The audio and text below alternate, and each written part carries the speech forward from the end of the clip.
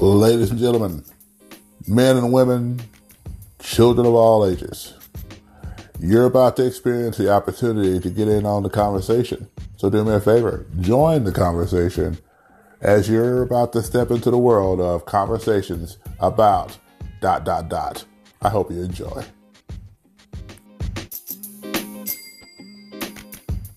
All right, ladies and gentlemen, boys and girls, children of all ages, welcome back for another fun-filled episode of Conversations about ...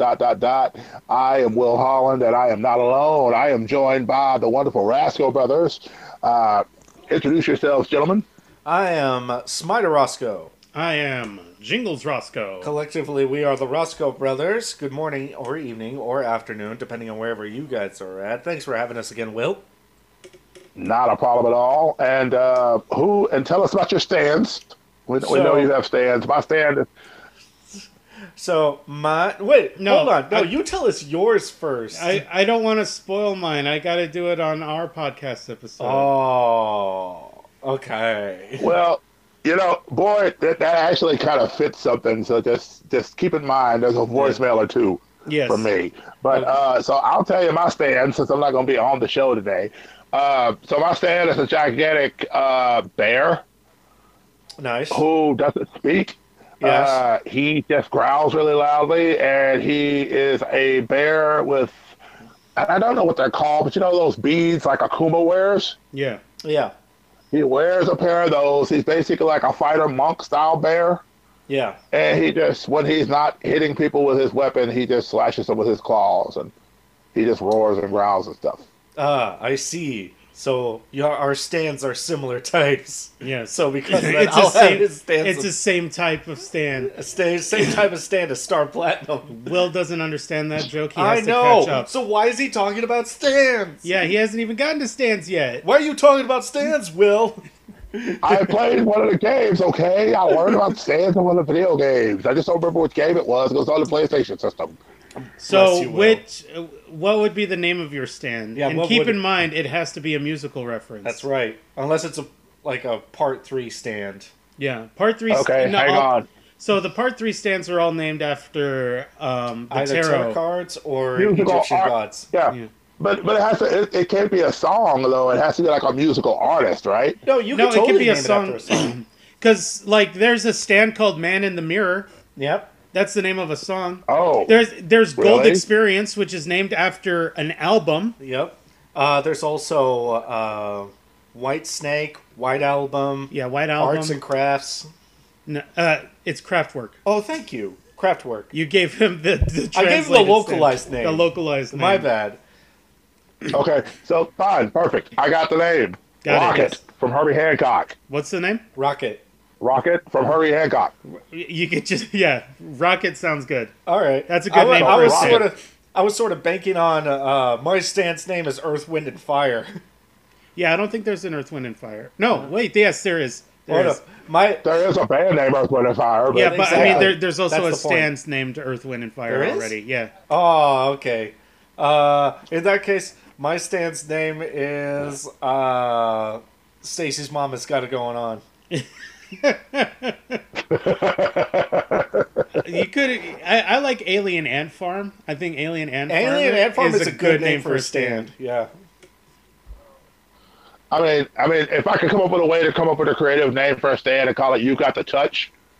Oh, the touch. Yeah, just the touch. Or just the touch. Yep. Because there's a stand just called the hand. Yeah. They can call it the touch. And something like that. But no, I think I'm going to go with Rocket because the bear, for being a bear who's really huge and big, he's really fast. So, Rocket kind of works because he's that big, gigantic thing that just hits hard and, breaks through walls. And unlike the Kool-Aid Man, he doesn't say, oh, yeah, he just breaks through walls and hits people. Yeah, right. I see. He's a standard close-range rush stand. Yes. Pretty much. Yeah, well, when you get caught up, yes, we'll retool your stand because I feel like you'll completely rethink how stands work, yes, what they do, how they work, and especially when it goes into part 4. Oh yeah, part 4 really this is what stands are, this is how they work, and you're gonna have a great time with it. Yeah. Because you'll see that they get sort of wackier and more specific. Like, as just a weird example, it would be like, My stance ability is that it can reach under your skin and pull all the veins out of your body with one pull, but only if we're maintaining eye contact on Tuesday. Right. Oh, dear. So one of the big things about Stan's will is that Araki was really focused on making them have really interesting and amazing abilities, but they're like context sensitive. They're very context sensitive, like very like you have to have it this way or else it won't work kind of a thing. Yeah. It's very interesting. Gotcha.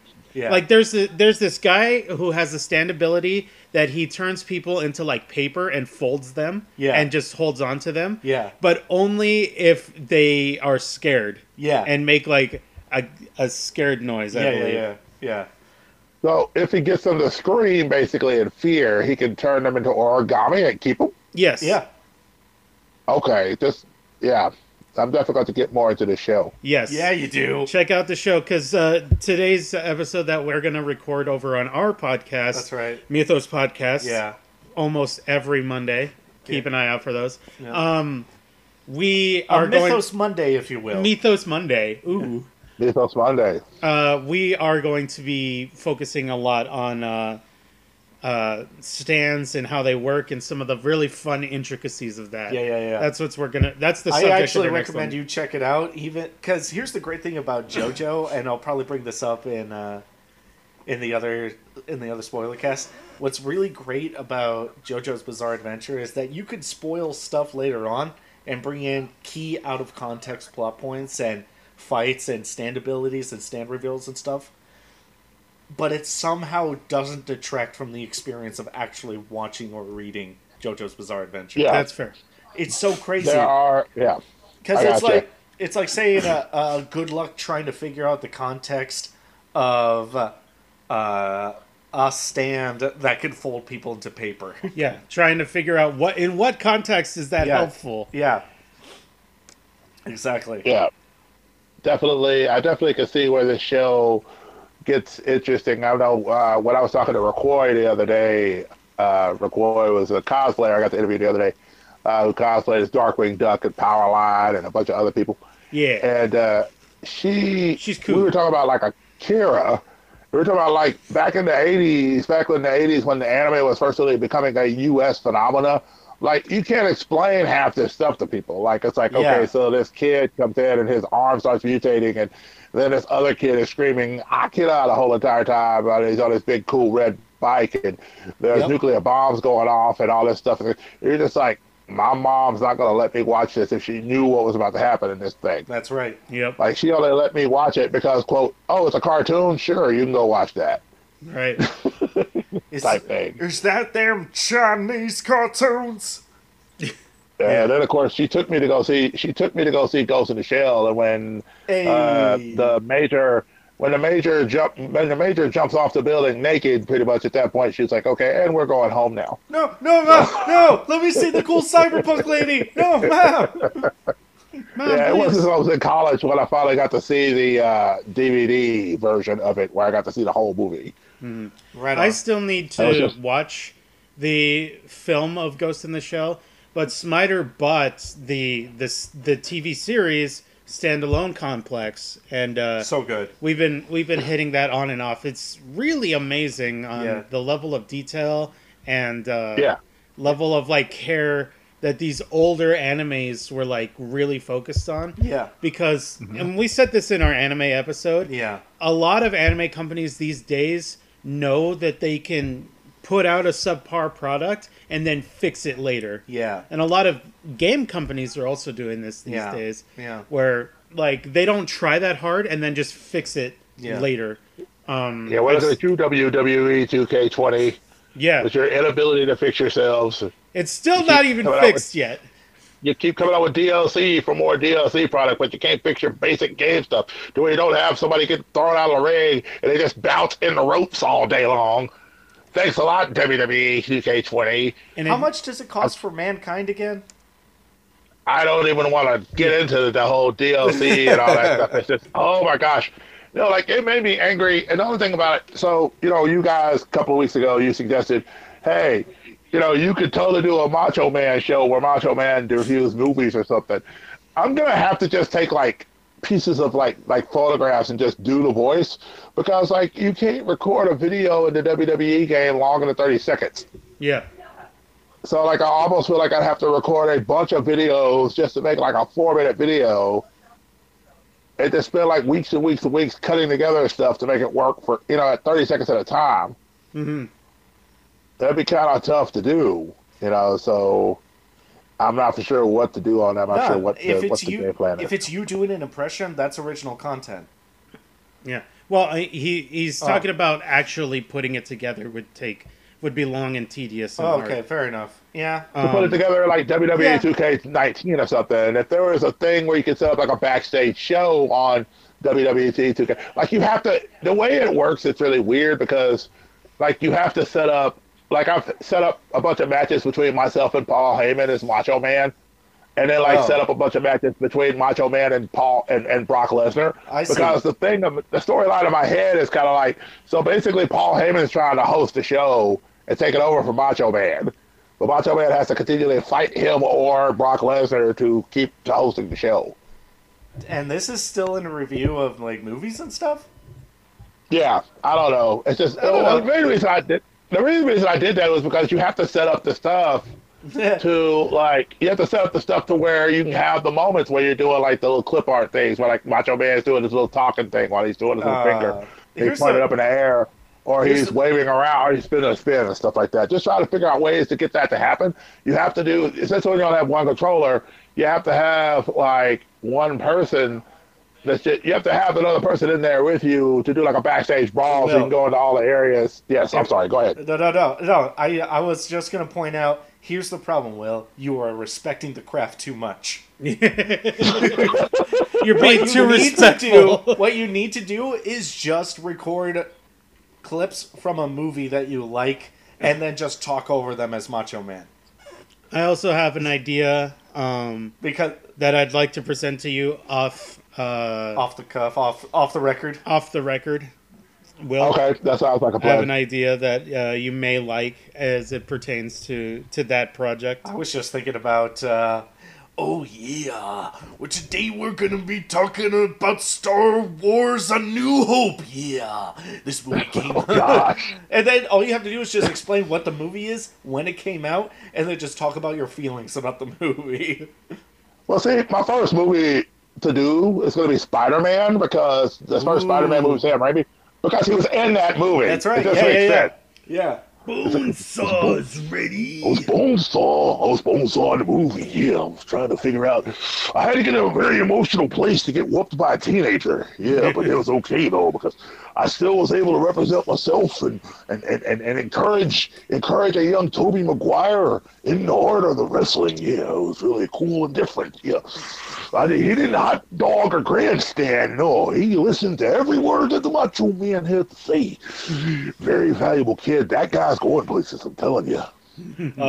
I would love that. And that's what I'm saying. Like, you don't have to do, like, true. I want to say I appreciate you putting the forethought into that level of pageantry that you actually want to footage of, like, character models and, like, 2K and stuff like that. I guarantee all you'll have to do is just maybe draw Macho Man and then just sort of move that picture back and forth every once in a while. And just, like, your voice will carry most of it. It's similar to what I was thinking about. And like I said, Will, off the record. I'm going to talk to you about it and let me see. And we can see what you think about my idea. And it might make it easier for you and still be, like, fun. And who knows?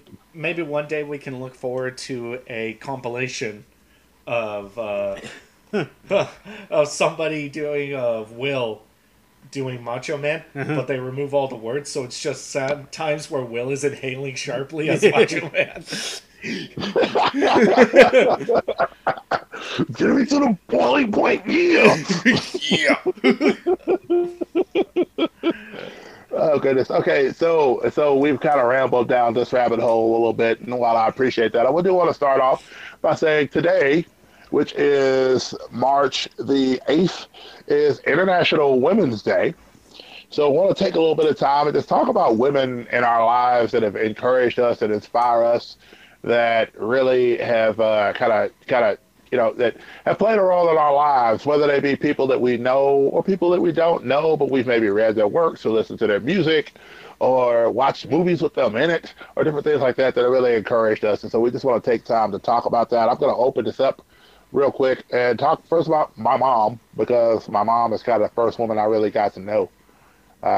Absolutely. And so, it's my mom grew up kind of in a hard world. It was a little bit different. I was born in 1973, and so this is back at a time where you still had not only a lot of issues in small towns, small southern towns, with being a black woman, but just time, especially when you're trying to raise children, I think my mother was in high school when I was born. And so, having to deal with that aspect of things, but then also just trying to be a single mom and different things like that. Her and my dad, it didn't work out. And so, she always exemplified strength to me, even through the years, even when we talk now. I try to talk to her at least once a week. It's not always successful because even though, she's been going through a lot of stuff physically lately, but she's still busy.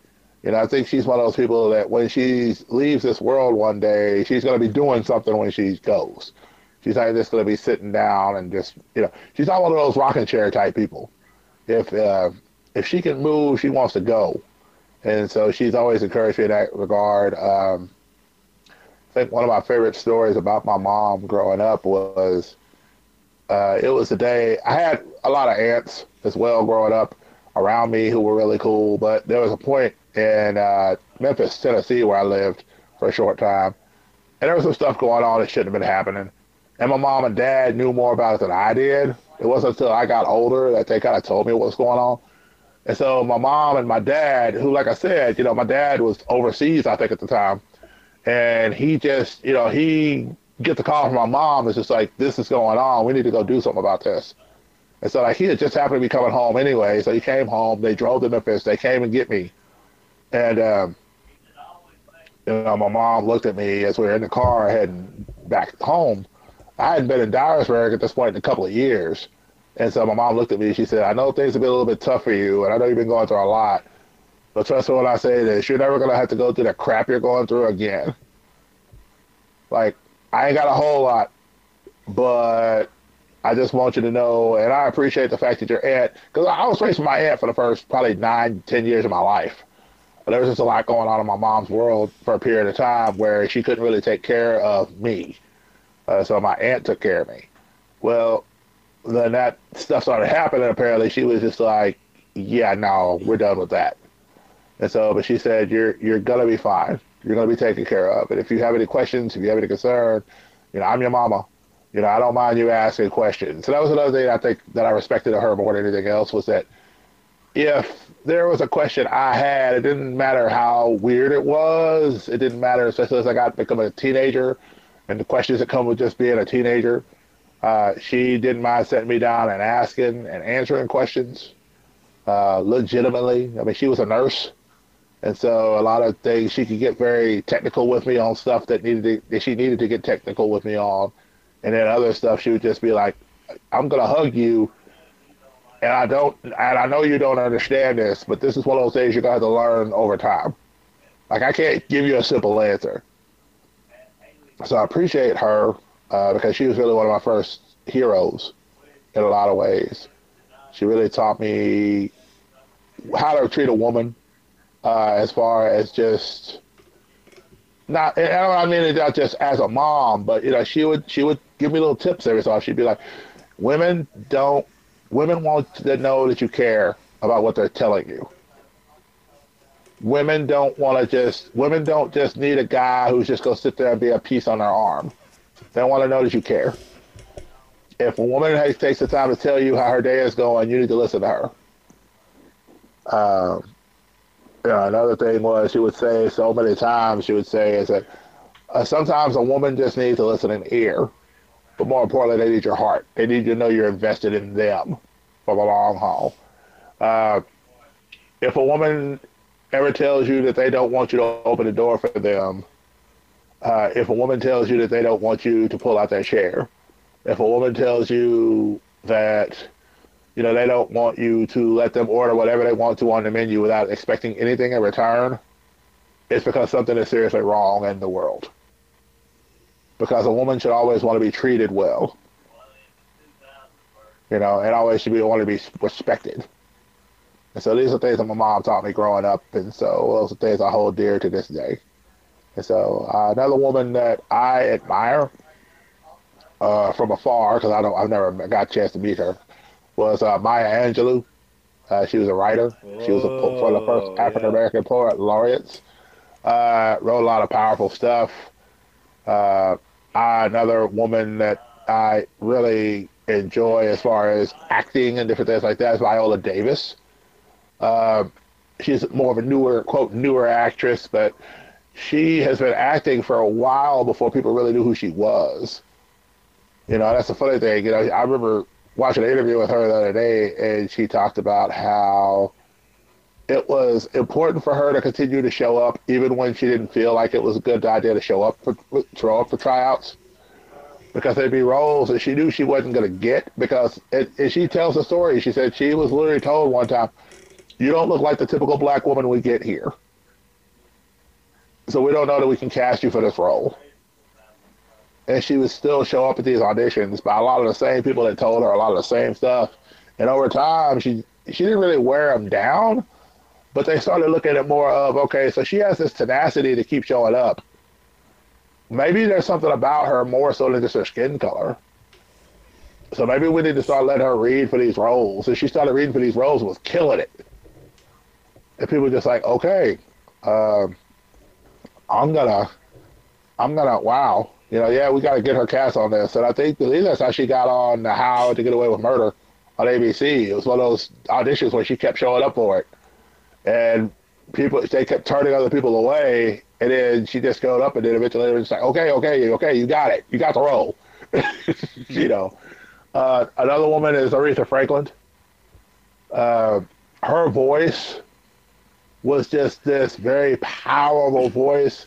And the thing about her that a lot of people may or may not know, she struggled with her weight a lot, which unlike a lot of singers and songwriters, especially, even now, I mean, you know, you have this kind of body type that people have. I mean, you look at like a Demi Lovato, you look at all these different singer-songwriters, Taylor Swift, Katy Perry, different things like that, and they have a body type that they try to adhere to at all times. Aretha Franklin just sang regardless. That's right. And sometimes she was really, really small, sometimes she wasn't. But she would go in there and she'd sing about feeling like a natural woman, and you could tell she meant it. You know, she was singing Amazing Grace at different situations. She was still tied to a lot of her gospel roots from the stuff she listened to growing up. And so that always inspired me, because it's just like, this woman can wail. Like, there aren't many women in the world that can sing like this and carry a career that she had. I mean, they call her the Queen of Soul for a reason. And so you look at these women, and, you know, I mean, other women that I know, you know, different women that I've interviewed even on the interview shows, and people that I hope to interview more of as time goes on, you know. There are awesome women in the world that do yourself a favor and try to learn and grow, man. I mean, this is the whole thing about, you know, we live in a world where we always say we need to include people. You know, if you're a guy and all you hang around is guys, like, there's nothing wrong with that. But you need a few women in your circle. You just do. It helps make you a more well-rounded individual.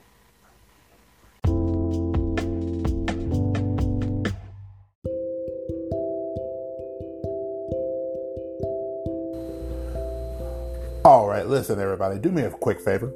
When you get done listening to this episode of Conversations About ... do me a favor, go check out Mythos Podcast, done by the Rasco brothers themselves. They get into geek stuff with them and their friends, and they talk about a lot of geek things. They talk about anime, Star Wars, you name it. They're going to talk about it. After that, do me a favor and check out the Crafting Cosplayers Podcast, where she talks not only Xena, but she talks geek stuff as well. So go check both of those out for me. Those are some awesome podcasts that you need to check out. And Thank you so much for continuing to rock with us here at Conversations About ... And go check those podcasts out as well. Thank you so much. And I'm sure they'll appreciate it as well if you follow them up. Take care.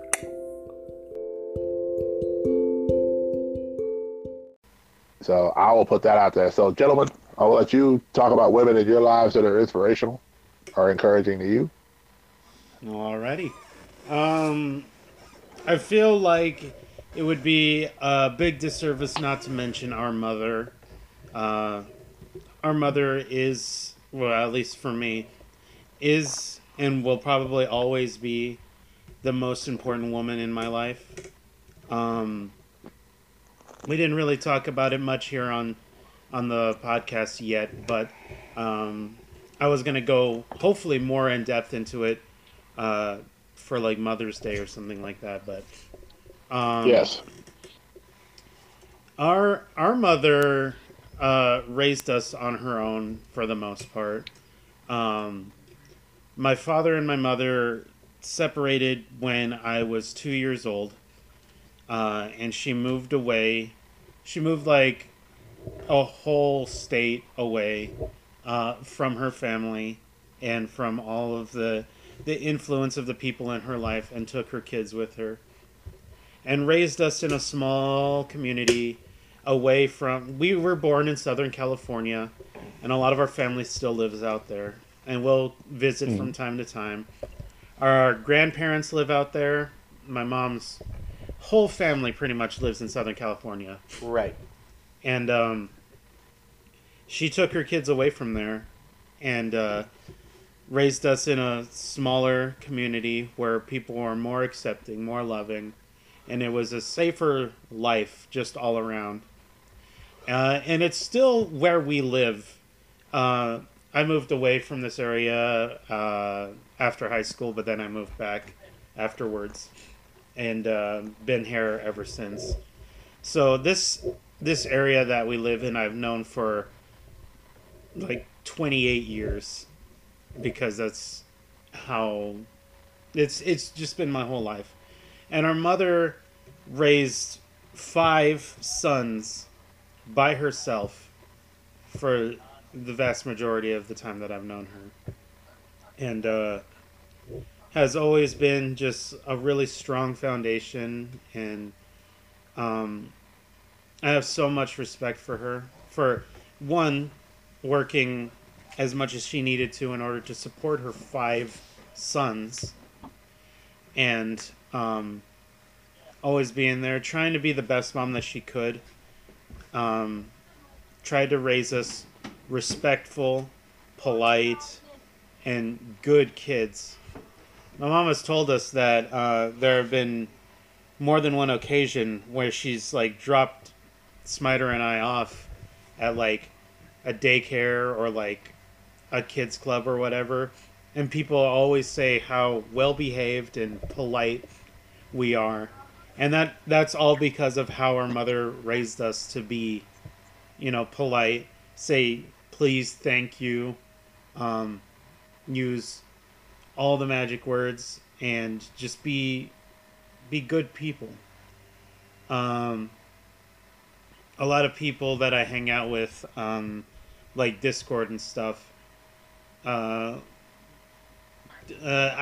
pride myself in being the kind of person that can be there to listen whenever people need to, like, talk about something, or just need to vent about life, or just need somebody to be there for them.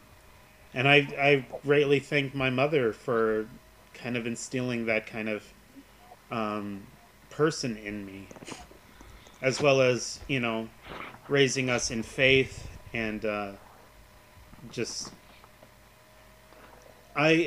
She will often say that she doesn't think she did a good job raising us, but we all love her, we all respect her, and we all use her as an example of how to raise our own kids. And many of my brothers that have kids now do follow the same rule set that she did, and instilled in us growing up. And so I have a lot of respect and love for our mother. she doesn't live in the area anymore. She went and moved to go live with one of our other brothers, and is helping with childcare out there since So childcare she is gets so to be with some of expensive. her she gets to be with some of her grandchildren then and get to hang out with them. So that's pretty cool. Yes. Um, well, I miss her, and I know that she listens to Will's podcast now because I've hooked her up with that. Because we've talked about her a couple of times on the podcast now, and Hmm. definitely somebody that I care very much for and respect. And people have often asked me, "Hey, if you were to win the lottery or something like that, what would you do with your money? What would you buy? What would you spend it on? What would you get? Would you get like a mansion and like a big yard and like would you buy a bunch of cars?" And the first thing that always pops in my head is I want to make sure that my mom is taken care of for the rest of her life, and Yeah, so that she doesn't have to worry about anything for for the rest of her life. And then maybe I'll get something for myself afterwards. gotcha. But yeah, um, I don't really look towards celebrities or other people that I don't know personally as like I respect them, but the person that's always going to mean the most to me for probably the rest of my life is going to be my mother. Hmm. Brother? Okay. So it's interesting because I more or less feel the same way when it comes to mom, and I I try to think back on just the sheer impact that she's had on my life, just being as pivotal as she is. And I also think about, because sometimes when I'm asked about influential figures in my life, I sometimes default to like a short list of men that have influenced my life in a positive way. But when it comes to women, it's almost singularly mom. Mm-hmm. Um, and I think that that should more or less speak volumes to her prominence, because it's not like mom was less important, or that I didn't really draw that much influence from other women in my life. It's that mom was so constant and mom was so present that it's easy to just think, oh, it's my mom when it comes to women. Like the most positive influences in my life when it comes to women is my mom. Mm-hmm. And Hmm. Jingles more or less, more or less brought up all the points that I wanted to touch on. The only other things I can think of is how I went through a lot of weird stuff when I was young, and because I was so different from all my brothers, mom had a sort of a difficult time pegging down exactly how to nurture me in the right direction. Okay. And she did her best. She did her best with what she had. She didn't she didn't even reach high school. She got pregnant when she was young. Mm-hmm. So limited when it comes to education, and limited in when it and how it comes to actually having a healthy knowledge of how to raise a kid. But she did her best, and I appreciate every last bit of that. I still call her every once in a while, and part of me always feels like I should call her again, like almost right afterwards, like just to see how she's doing. But I think the biggest draw I've ever taken from her is how in times of crisis, when things that got bad or when things outside of our family came crashing down on us, the passing of my father, times when money was tough, mom would go into this mindset where she would she had this incredible level of focus that I always want to have, that I always try to strive to have in a crisis.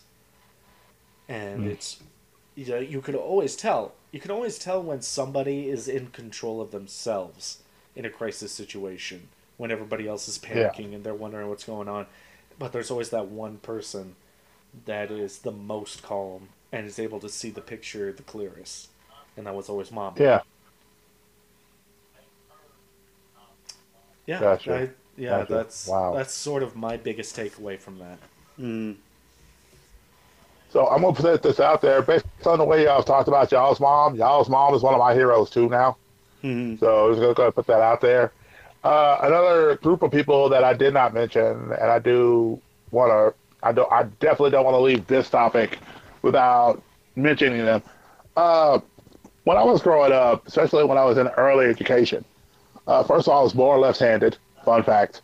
And because I was born left-handed in the 60s and 70s, well, 70s, probably, I was born in 73, like I said, they didn't have left-handed desk. Mm-hmm. So a lot of times they would force you to work right-handed because, you know, the desks were right-hand desk. So if you tried to write with your left hand, some teachers would discourage you verbally. Some teachers would smack you with their rulers or whatever to try to get you not to write that way, different things like that, so that you would learn to write with the right hand like everybody else.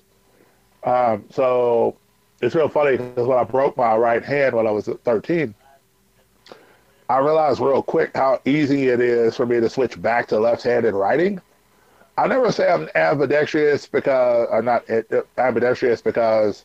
I can't continually mentally make myself write with both hands or make myself draw with both hands, which that'd be the ideal. Yeah. In a perfect world, I'd be able to draw with both hands, but I can't do that with both hands because I'm so mentally trained to do it with my right. But that said, I had some teachers that fought for me. I was a kid that grew up, I stuttered a bit. Actually, I stuttered a lot growing up. And so not only did I stutter a lot, I had a diagnosable brain issue that caused me to just, it wasn't a retardation in my brain. Mm-hmm. It's just that and sometimes it still takes me a bit to learn things. Like a lot of people learn things quickly. I'm about a step behind sometimes. But whenever I was in school, and I didn't know this, apparently the people that were over the school board had written this long report about me and basically said it's due to all these issues I had, you know, this is how I would not function in society. I wouldn't be able to be in regular classrooms. So it was weird because when I first started going to school, they kept trying to put me in special education classes. And I'm like, why am I in the special education class? I'm not, you know, and it's not to say this in an insulting way, but it's just like, I'm not like these kids in this class. Like, I can function. Mm-hmm. Like, I'm fine. It just takes me a little bit more to get it than other people. And, like, these teachers, so Susan Donahue, Betty Jackson, Pam Lanham, and some other teachers that were involved, they really started noticing, like, especially Susan Donahue, she would have me come in while I was in her classroom, and she would have me do, because basically on Sunday mornings, I would listen to it was an old black preacher that came on television on Memphis TV. And so I would listen to him every Sunday morning because my aunt would watch him. And so the thing she noticed about me is that she said, I would come into the classroom on Monday morning and I would start mimicking the sermon. Like I'd be sitting in a corner by myself and I'd just start sharing the sermon that I'd heard Sunday morning. And she was like, okay, this kid can't be mentally challenged because how is he able to hear a sermon on Sunday morning, mm-hmm. remember it to Monday morning, and be able to recite it to the whole class every week? Mm-hmm. But this kid is literally taking something he heard a day ago, more than 24 hours at this point. He's able to orate it to these other kids. And she said, I actually started really beginning to understand that maybe he's not mentally challenged like they're thinking he is. Maybe he's just a little slower, but he's not mentally, because eventually he did pick up the alphabet. Eventually he did pick up like in kindergarten, and it was a little bit of social awkwardness because when I was with my aunt, there was a lot of things my aunt didn't really work with me on socially. So like I headbutted my teachers at one point. Like I would run up to my teachers and a hug. They would be like, "Okay, come give me a hug," and I'd headbutt them in the stomach. Mm-hmm. And like it wasn't like a I'm trying to hurt you. It was I didn't know how to hug people. Because I hadn't really gotten a whole lot of hugs in my life to understand what to do in that situation. So my immediate thought was, okay, well, I run toward this person and I do this, but I have to keep my head down the whole time. I didn't understand the social graces. And so that was a lot of why a lot of these people that were in the school boards were looking at me and going, oh, well, he keeps getting in trouble because of this. And these teachers kept going, no, no, no. He just needs to be taught how to act in a room with other kids. Mm-hmm. Like, I don't remember going to daycare. Like, I don't remember doing daycare. I don't remember being around a bunch of kids on a regular basis because my aunt just didn't leave the house that often.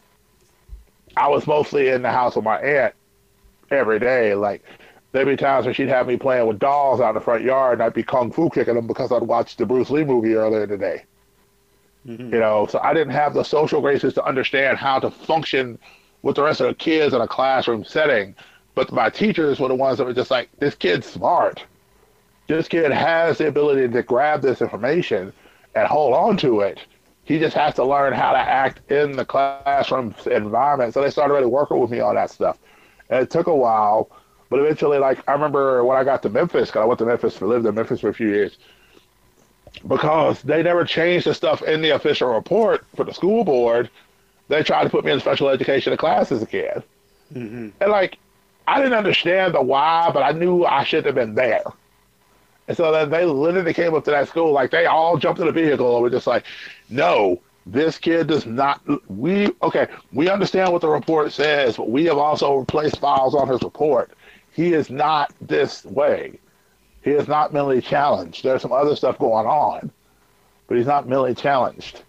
Like, he can function in a regular classroom just fine. And so they really fought for me, especially at a time, and these are all white teachers. Mm-hmm. They fought for a little black boy at a time where that wasn't something you saw happen, ever. And so, because of course they're all looking at them going, especially in Memphis, they were looking at them and going, well, what are you really trying to do? Are you trying to set him up to fail? It was like, no, we're trying to set him up to succeed. He's going to fail if he feels like he's challenged mentally when he's not. He's very able. Put him in a regular classroom, and I think they challenged him. They said, put him in a regular classroom for 6 weeks. Let us come back and look at this stuff in 6 weeks' time. Like, we drove an hour from here to get here to tell you this kid doesn't belong here. Don't you think that's worth something?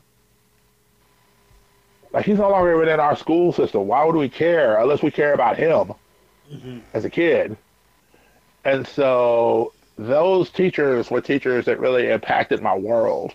And they loved me in spite of me in so many ways. Like I said, I'm pretty sure I probably hurt most of them at some point, not trying to. But it was the fact that they saw something in me then that they saw something in me even in that time. And I know we've talked, Miss Donahue and I have talked a little bit back and forth, and she's just like, oh my gosh, I never could have imagined this. The world you're in now, I never could have imagined you would be in it. Mm-hmm. It's not that I didn't believe you could do it. It's that there were so many forces against you telling you couldn't. And here you are, doing these things. And so that's really incredible. So they encourage, of course, they've got their own lives. They've been teaching in some cases for 20 plus years, easily. And so they've got their own lives. And so, I don't expect to hear from them on a weekly basis, but, every so often they will, they'll message me. They'll just be like, hey, just thinking about you today. I had a really tough time with this kid today. And I thought about Will. And I thought about the fact that, Will, what would Will have done in this situation? And I kind of tried to help encourage that kid, say, I've been with kids like you before. You're going to be okay. And stuff like that. So I really don't want to go outside of this, especially about women that have encouraged me, without talking about those ladies. Right. And so, because at one point in my life, I tried to become a teacher. It didn't work out for me the way I thought it would. But it's even led me down another path where it's a little bit better fit now. Mm-hmm. But I wanted to be a teacher because I wanted to kind of pay that forward to the next kid that was like me. as a kid because of what those women were willing to do on my behalf. So, right. That's why I write. That's why I create, is because, I may not be able to get in a classroom and teach 30 or 40 kids, but I can get out there and I can put out product that these kids can embrace and hear something and be encouraged by it. That you can do it. Whatever it is that you want to do, you can do it. You got to be willing to put in the work, but you can do it. So, I mean, it wouldn't, if we hadn't been influenced the way that we had by our mother and other women around in our lives that were coming in and out of it, then I don't think we would have had the drive and the passion to create something like Atomic Derby. Yeah. Where we have all these different women coming from different walks of life, but each one of them is going to have their own full story by the end of it. Mm-hmm. And I think that sort of exposure to different walks of life is really, really important. Yeah. And, it's just, and, like I said earlier, and I kind of reiterate that point, there are, a lot of men that are true men in this world have been shaped by awesome women mm-hmm. in their worlds. I mean, whether it be mothers, whether it be teachers, whether it be coaches on teams, whether it be academic coaches, whether it be guidance counselors. I had Miss Emma Batts, who was the lady who kind of sat me down when I was a sophomore, I think, in high school. It was just like, I was either a sophomore or junior. And she sat me down and she opened up my actual case in front of me, opened up my full academic record, and showed me what had been written about me when I was like barely in school. And she said, "Are you these things?" And I said, "No." She said, "Okay." She said, "Just understand that there are some people that that expect this of you. You don't need to prove them wrong as much as you need to prove you're right about you." Mm-hmm. Don't go at it looking at them and saying, "Oh, these people said this about me. I'm going to prove them wrong." Because proving them wrong is irrelevant. You've already proved them wrong. What you have to continue to do is prove yourself right about you. And the thing about it is that when you prove yourself right about you, that's going to change over time. There are going to be things you expect at one point that are going to be different later. There are going to be dreams that you have that are going to be modified. There are going to be things that happen to you that you're going to then go, "Oh, wait, I can go after that? That's an option? Okay, let me go after that." But she sat me down and she said, "These are things that you're going to have to continue to pursue if you want them. Don't let this define who you are." Because for so long, people put that down and they thought this is what defines you. But you have already shown them that it doesn't. So I'd like to offer something, unless you have another point you want to make. Will. No, go ahead. No, I just thought it'd be kind of fun to take some time and think about some of our favorite female characters in stories that we like. Okay, definitely. So I know we can definitely do that. We probably need to roll out the break. Mm-hmm. Yes. And then come back in and then talk about fictional female characters that we enjoy, that we like. Okay. And roll from there. So after these messages, ladies and gentlemen, we'll be right back. All right, we're back. Like Valkyrie riding in on her chariot with her horses drawn and her Pegasi getting ready to fly off into the sunset. We have returned. And in honor of International Women's Day, we're going to continue talking about fictional female characters that we like and that we appreciate. So I will let the Rasco brothers, in whichever order they choose, to go first on that so they can talk about their favorite female characters in fiction. So, She-Hulk. Okay. Pretty great. Pretty great. I don't think I really need to explain it too much, but in case I do, let me explain myself. She-Hulk has this wonderful sort of arc and trajectory for her character because Jen Walters, this very sheepish little attorney, ends up getting the super Hulk juice blood from her cousin And when she does, she learns how to Hulk out. Or as Mark Ruffalo said in Avengers Endgame, Hulk out! And Professor Hulk is so awkward, but I love it. Yeah. And when I say it's interesting because unlike Bruce, she has actually meaningful cognitive control of herself as She-Hulk. And there's this really fascinating journey of self-discovery because She-Hulk is parts of Jen, but amplified, more confident, more self-assured, and... Hold on just a second. Yeah, go ahead. Just let me blow my nose. Okay, so I'm going to ask a question while you do that.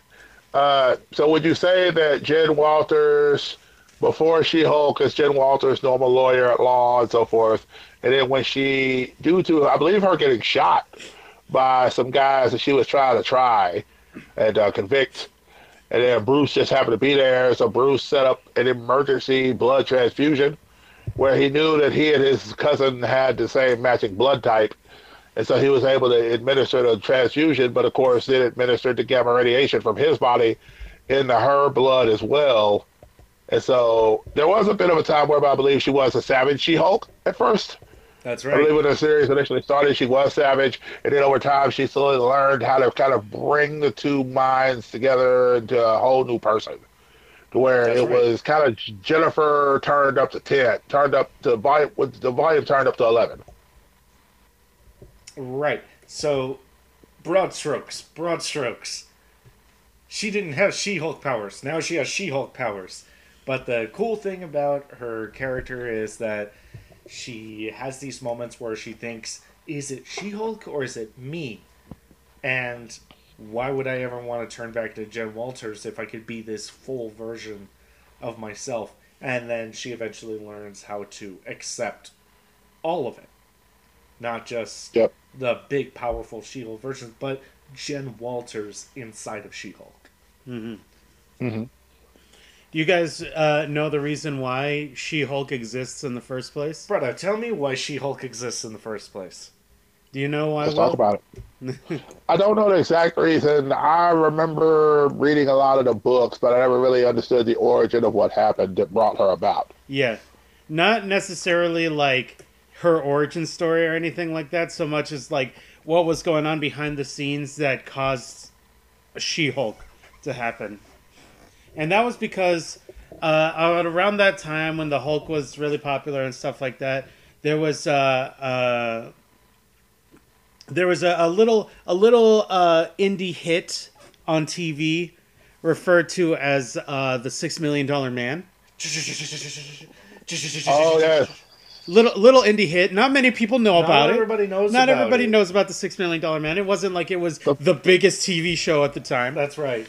Yeah, 18. And the first time that the name Steve Austin was ran around, prior to there being glass breaking and beer swilling and Austin 316s and everything, there was another Steve Austin prior. And that's correct. This was that version of Steve Austin. So, another TV company saw how popular $6 Million Man was. They were like, we need to do that, but we need to do it legally distinct from that. And so they created the Bionic Woman. Yep. And the Bionic Woman was also a massive success. And Stan Lee and the guys, they were getting... Hulk was being put out on TV. And people were like, Hulk is the best thing ever. We love it. Oh my gosh. Lou Ferrigno, Bill Bixby, best ever. The best ever. Our mother... Yes, love the original Hulk show. Did. She and still does. Actually, I got her a DVD set. Yeah, we did for her birthday. Yeah, but I topped it by getting her a full Thundercats set too. And then I topped that again by getting her a full Wonder Woman TV show set.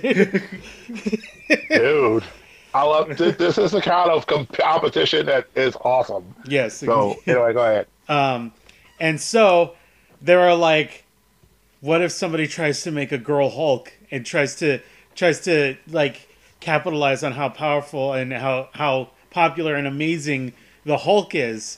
And so they decided to be preemptive about it and create their own female Hulk to make sure that nobody else can try and hoard in on this action. And that's how She-Hulk was created. No, you don't get it. Gotcha. They could do Hulk, but a girl. But a girl, though. What if Hulk, but was a girl? But was girl? Yeah. Hulk, but was girl. And it turns out she was fun. Yeah, she was great. She was fun. She broke the fourth wall before Deadpool ever did. Before Deadpool ever did. And, bro, tell me about the Comic Code's authority joke again. Oh, you want to hear that joke? Yeah, again? tell me that joke. I don't remember like it 100%, but like she got all big and her clothes got all torn up, and somebody in the comics was all like, "Wow, Jen, how is it that like you're still like covered as much as necessary?" It's just like, "Oh, it's because this is special fabric company," and it holds up like a part of her skirt and it says Comics Code Authority on it. Like that's pretty strong. There we go. That's the strongest material in the entire comics world. So I will submit for this She-Hulk into this competition of strong female of strong female women that I think are very cool and strong female characters. Yeah. And I'm pretty sure nobody's going to be able to beat me on this. I won't fight you on that. Well, you gotta drop one. No, I'll drop my own. Okay, you want Will to go first, or do you got one? I don't. Will, you got one in the chamber already? I always have a few in the chamber, but the one I'm going to drop in the chamber right now, she comes from a land in Africa. She was known as the Mistress of the Sea. She was not Mistress of the Sea, sorry, Mistress of the Winds in Africa. She controlled the weather, and yes, she would bless the rains down in Africa, but she would also bring the rains from Africa. She is the one known as Storm, ladies and gentlemen, or Aurora Monroe. Will, her name is Aurora Monroe. Ro. If you're going to bring her up, you need to be using her proper name. Anyway, yes, Aurora Monroe, as you all will commonly love her, Storm. I think my first exposure to her, we're going to go back to the Uncle Will and my dad with the big bags of comic books swapping each other. Yeah. The first exposure I had to Storm, and this would have been precursor to the X-Men cartoon, was back when they had the whole Morlocks challenge, where Storm basically challenged the leader of the Morlocks, and then she won the battle. And this was back when she had the leather jacket with the mohawk. Mm-hmm. And I was like, and you got to remember, Grace Jones was huge back then.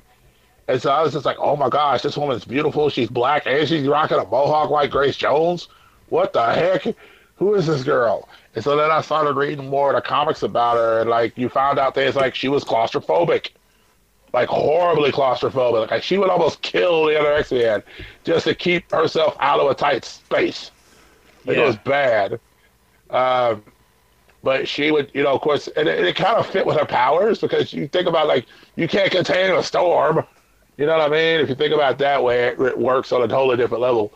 But she was always meant to be kind of out and about and in the winds. And, she had at one point, she rocked that really cool black outfit with a really beautiful cape. And she had the full white hair and, like, the eyes would go white. And she would just literally, like, her whole body would look like it was part of the wind as she's doing things. And, she'd be hitting people with lightning bolts and freezing the ground under the Juggernaut, for example, and just all sorts of creative ways of using her powers. And another thing, she was the first person I knew to control the weather before Captain Planet came along. Yeah. So, but I mean, I think she was really cool. She represented that world of kind of the African type world.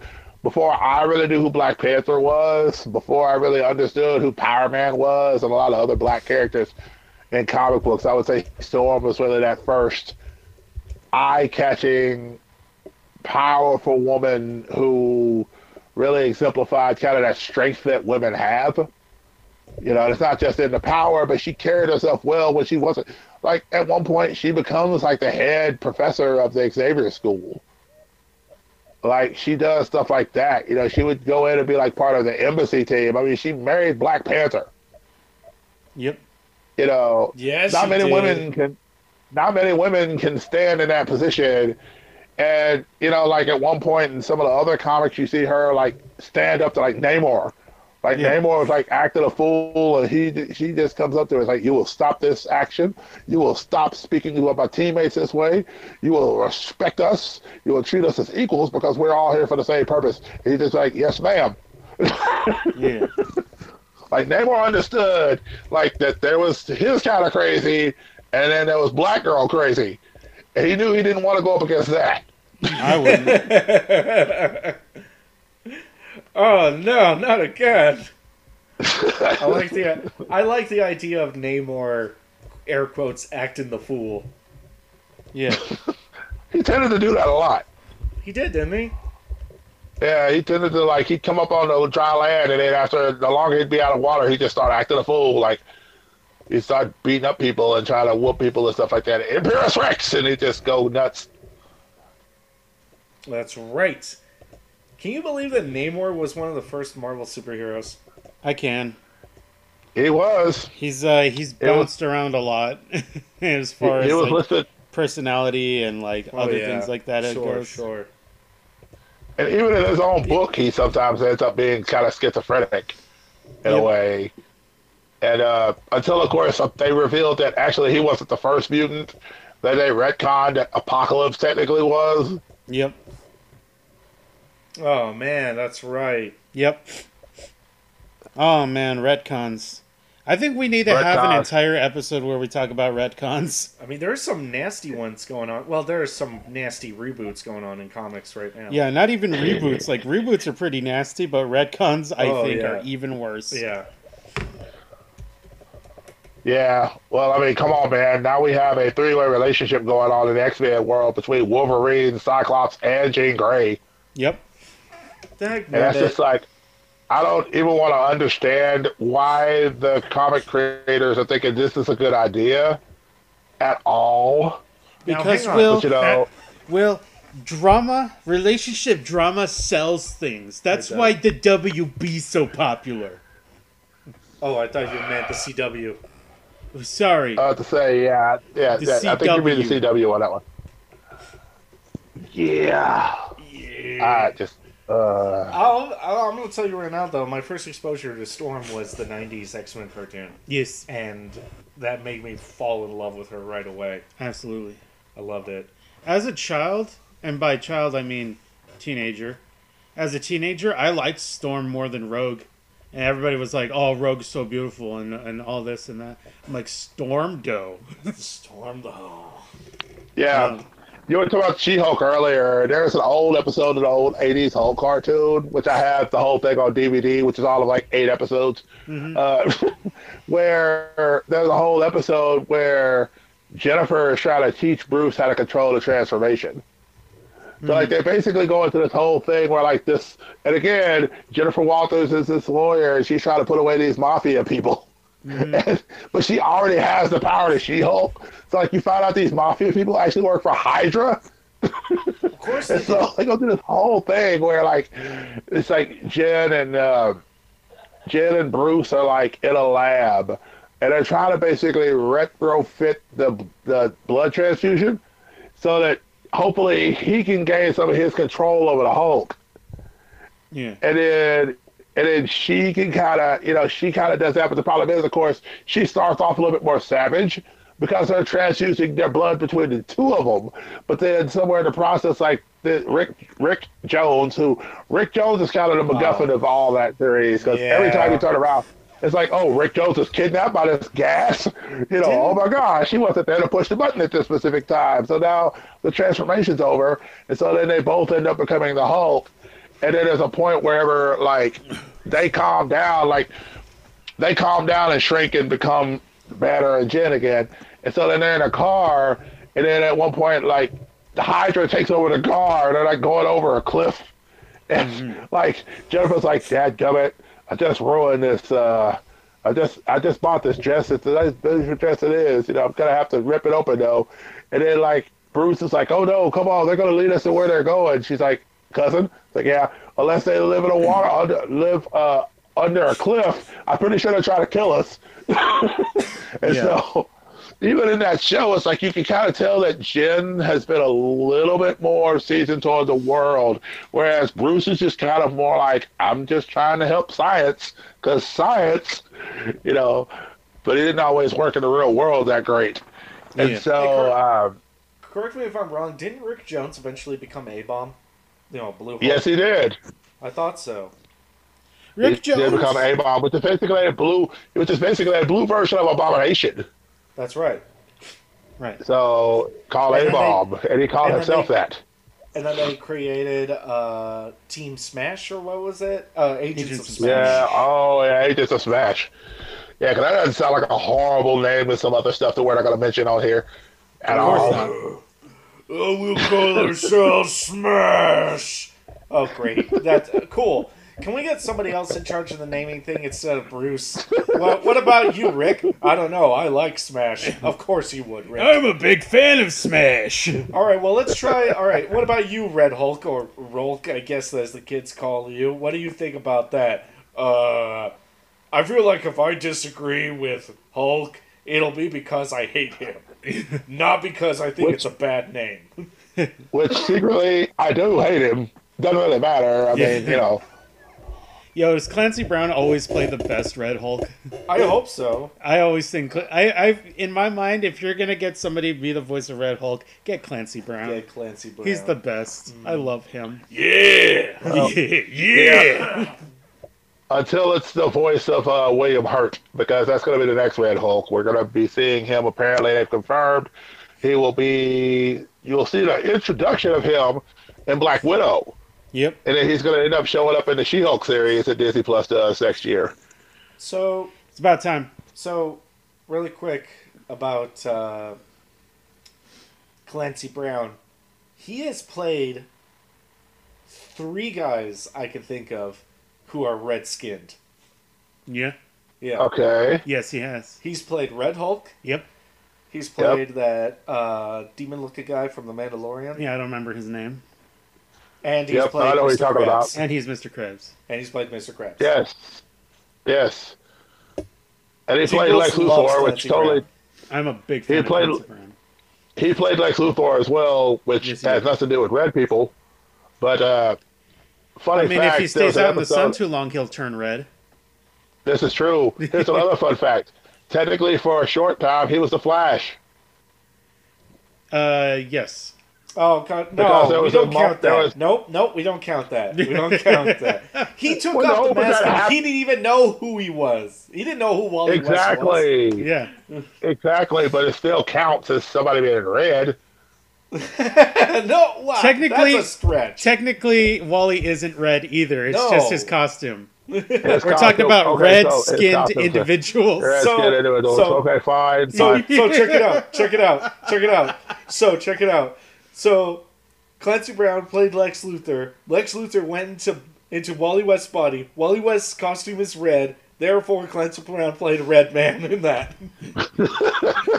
That's the way loopholes work, okay? He's the loophole man, bro. We were establishing this in Crafting Cosplayers stream recently. What was that? We were establishing in Crafting Cosplayers recent stream that Will is the loophole guy, and if he can find a loophole for anything, he will bring it up. We were talking about Star Trek. And we were talking about the different races of the people in Star Trek, That's right? And people are saying like, the stage for this. Hold on, no. Let me just get through this real quick, Will. Let it finish. Okay, go ahead. I gotta hear this. We were like, Crafty cosplayer, what would you be? And she's all like, I think I would be a Betazoid or something like that, and like. Her family was all like, "No, you'd be like a Vulcan that couldn't like control yourself or something," and like all these jokes. Yeah. And I was just all like, "I think at best I might be a Romulan, but let's be honest, I'll probably be more of a Ferengi." and Will, bless his heart, doesn't know as much about Star Trek. Sure. Not at all. He's knowledgeable about many things. His knowledge is vast. Yes. He just hasn't been that exposed to Star Trek. Yes. But he was all like, in the comics one time, the Green Lantern Corps teamed up with the Star Trek people, so can I be a Green Lantern? That's not a race. You should know this. You should know that Green Lantern is not a race. Yeah. I understand that, but at that point, I was sitting there going, like, I don't know enough about a lot of the races in Star Trek to qualify in this conversation. So, in the end, we decided that he should be maybe like either a half or a quarter Klingon. A quarter Klingon? Yeah. Because Worf's son is a quarter Klingon. Oh, boy. Because he was all like, I want to be like Worf. And I was like... You don't want to be like Worf. Worf is half Klingon. Yeah, you don't want to be like Worf. Yeah. You want to be a little bit less Klingon. Everybody wants to be like Worf. No. And when he said he wanted to be like Worf, I was all like, well, Will does have a lot of honor. Yeah, he does. He does have a lot of honor. He's all about honor. This podcast has no honor. But Crafty Cosplay was like, I don't see Will with a bat lift running around killing people, though. Yeah. She's like, I wouldn't imagine him with a bat lift. I was like, well, if I was having to defend someone's life or defend my own life, then maybe, but not something I'm going to proactively go do, just start a war. Right. But he's big, strong. I was thinking, half Klingon. Yeah, sure. With a bat lift. Not like, what is it, 7 of 9 is her name? 7 of 9 is Borg. Yeah, she's Borg, She's human, but she was a Borg that got fixed. Now that we're up in Star Trek, would you make her your pick? My pick? What was your pick? For Will? No, for a lady. Oh, for a lady. Yeah. Oh, we're bringing it back now. I'm trying. Yes. 7 of 9 is okay. I need to watch. She just interfaced with the ship. Yeah, she talks to the computer. She's Nichelle Nichols. She's Michelle Nichols. That should tell you everything. Nichelle Nichols was there and just all like, the computer says we're under attack. Are you sure? And then boom. Oh! Yeah, Star Trek shake. Star Trek shake. Oh! No, I wasn't going to choose. If we're going to stick with comics, I can think of a few. We've so far been sticking with Marvel comics. Yeah. What? So no, cool. I just want everybody to know we've already developed a trend. Right. So what do you pick? Well, if Will was done, then I'll... Oh, yeah. Oh, I'm done. Will went off on a tangent. He's done. You're proactively cutting Will off. I know Will is done when we're talking about something that has nothing to do with the original thing. He's not wrong. Okay. Bless you, Will. If you're done, then we'll move on. I am done, yes. Please continue. And no, Dr. Crusher would definitely... Bev Crusher would be way higher on my list than 7 of 9. Bev Crusher? Bev Crusher is the best. But I'm not talking about Bev Crusher. What about her young boy, Wesley Crusher? He's not even blipping on my radar. For he is not a woman, and this is International Women's Day. That's true. Let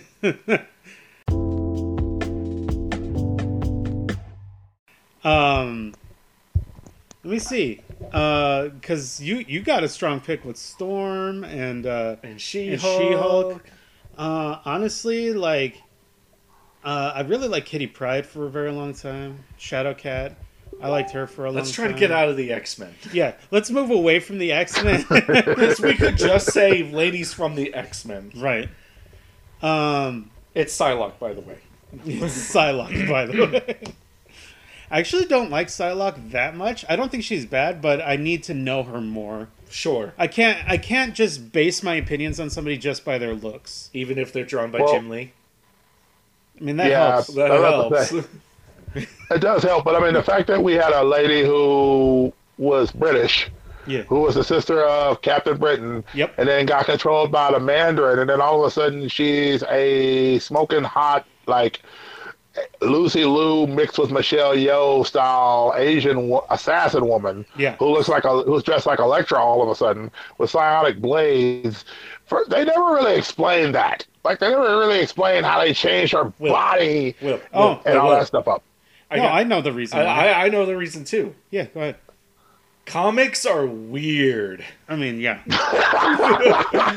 No, but the long and short of it is, and this is a thing that I bring up with people that are like, oh, Psylocke's the best. I love Psylocke. She's so hot. People who say that, I tell them, I'm all like, you know that body that you think is so hot isn't hers. No.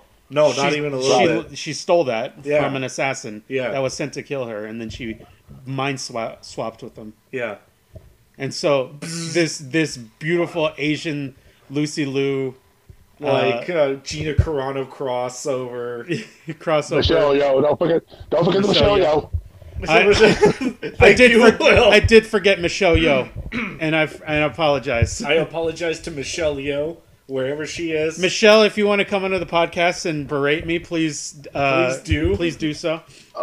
Okay, if Michelle Yeoh comes on this podcast, first of all, thank you guys for encouraging that idea, because I'm so messaging her after this.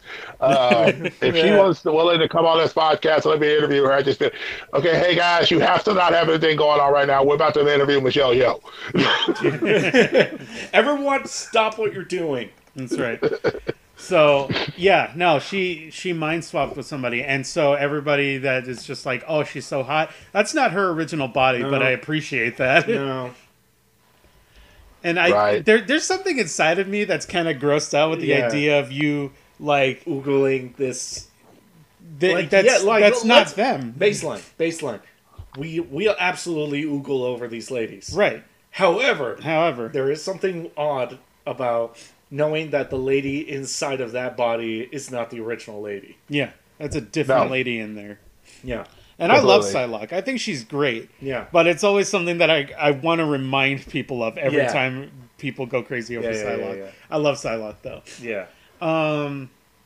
Gosh, I like Domino a lot, too. Domino I want to think about that. Falls in this really interesting sort of category for me where she's...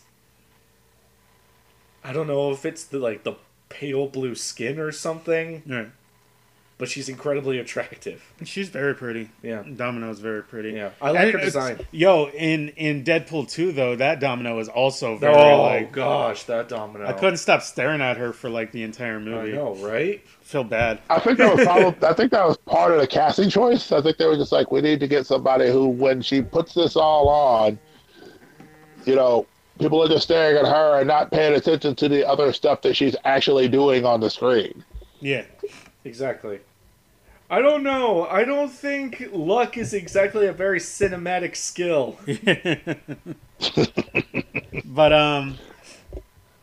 yeah. Well, my original thing was going to be Belle from Beauty and the Beast. Nice. Okay. Well, that's a strong one. That's a strong one. And there's a lot of things about Belle that I admire and love and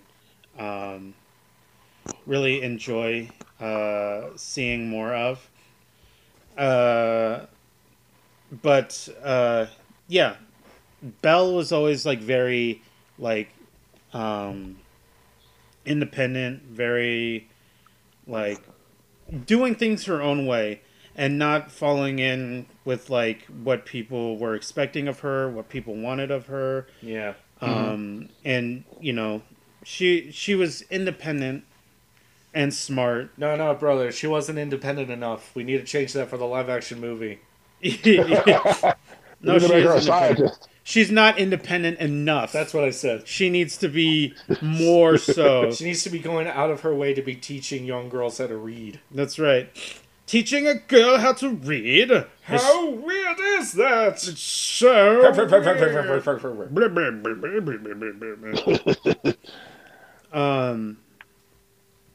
But yeah, Belle, yeah, she's always going to be probably my most favorite female character from Disney. Not just favorite Disney princess or anything like that. Just my favorite character because she's smart, and really the entire movie is people are trying to control her. Sure. And make her fall into this thing. Sometimes literally imprison her. At the beginning, society is all she's a weirdo and needs to be behaving in a certain way, and so she's kind of being forced into a thing that way, but she's fighting back already, and that helping her dad invent things and being there for him, taking care of him. Right. Maurice, I always kind of I imprinted on Maurice a lot as a kid because he reminded me of my own father. Yeah. A lot of like older gentlemen that I've known in my life have always like reminded me of my father a lot. Be like, I know his name. Who played Odin? Oh, Anthony Hopkins. Anthony Hopkins. Anthony Hopkins. Sir Anthony Hopkins. I see him in things, and I can see my father in that, and a lot of other older gentlemen. So the fact that she was like there for him and always like taking care of him and like encouraging him and stuff like that, that was always like a big thing for me. And like you know, she reads, she expands her own mind, and she is willing to give up her freedom for her father, right? And is 100% ready to like be a prisoner in that tower. Yeah, and, to save her dad. Yeah, to save her dad. Yeah, and you know, the beast is all like, you can have a room.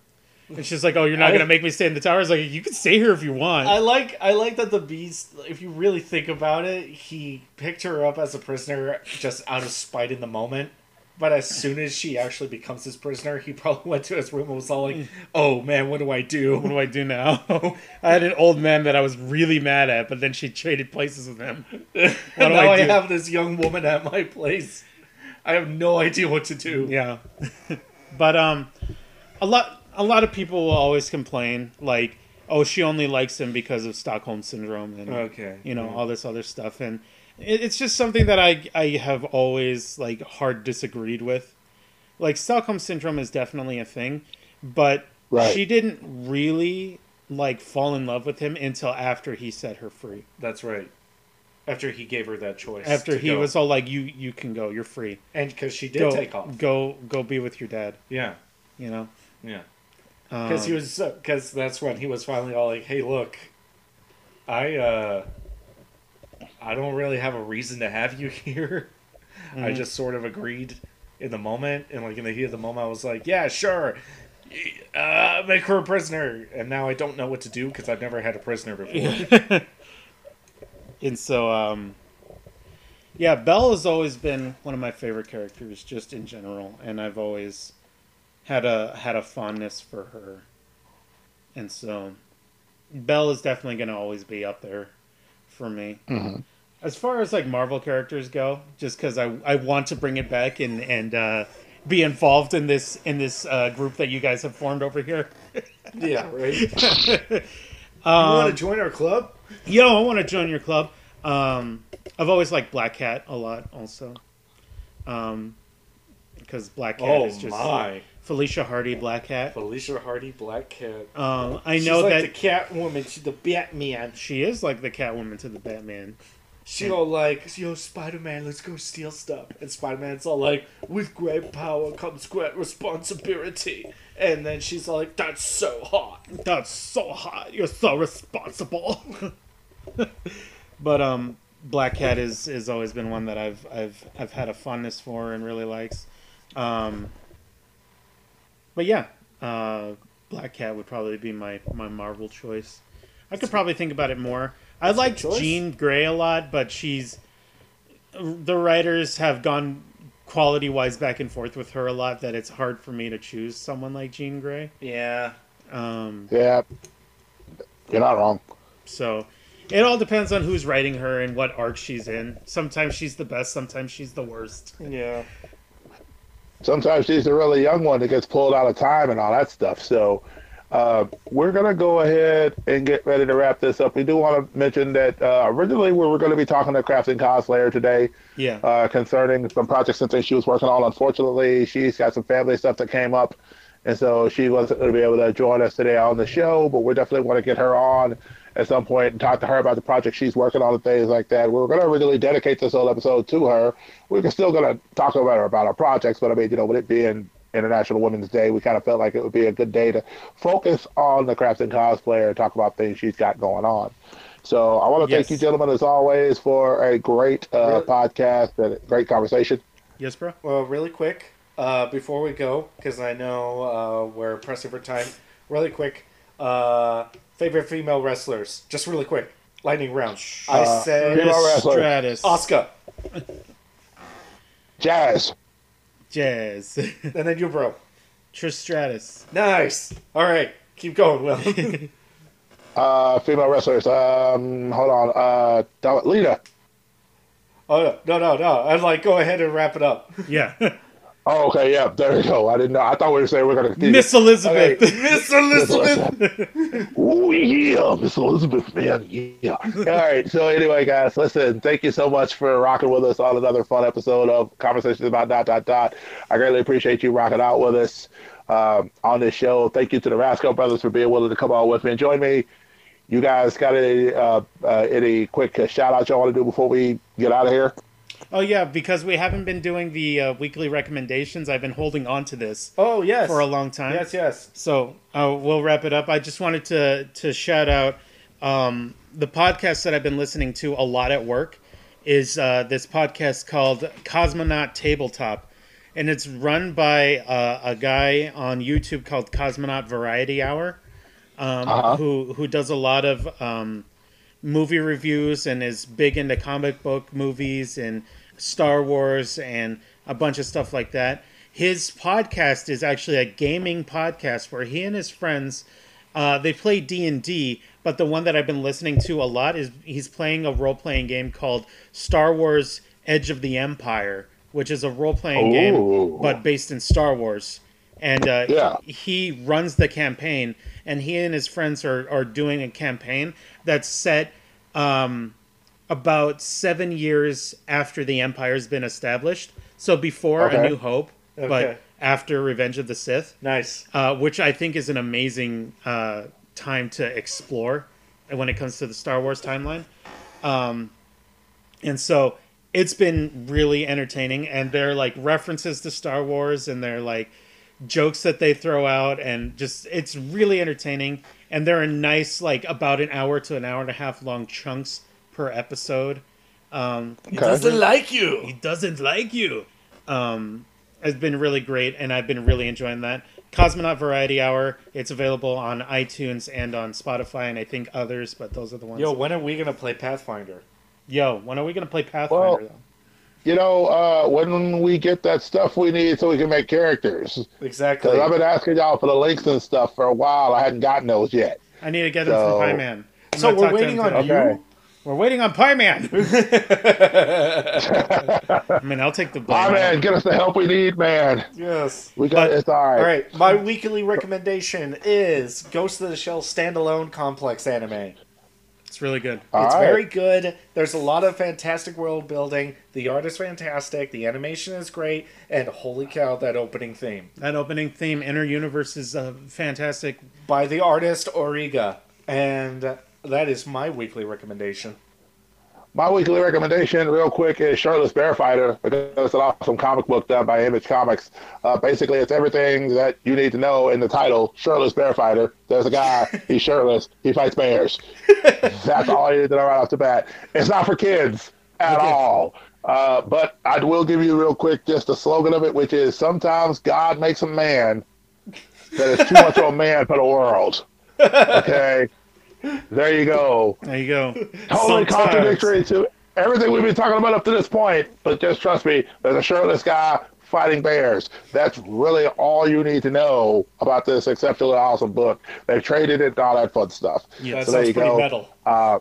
It is. Oh, it is. Trust me. Speaking of metal, that's another recommendation for a future show. So, listen, everybody, thank you so much for rocking out with us here on another fun episode of Conversations About ... You guys continue to do me a favor. Be blessed and be a blessing to somebody. Take care.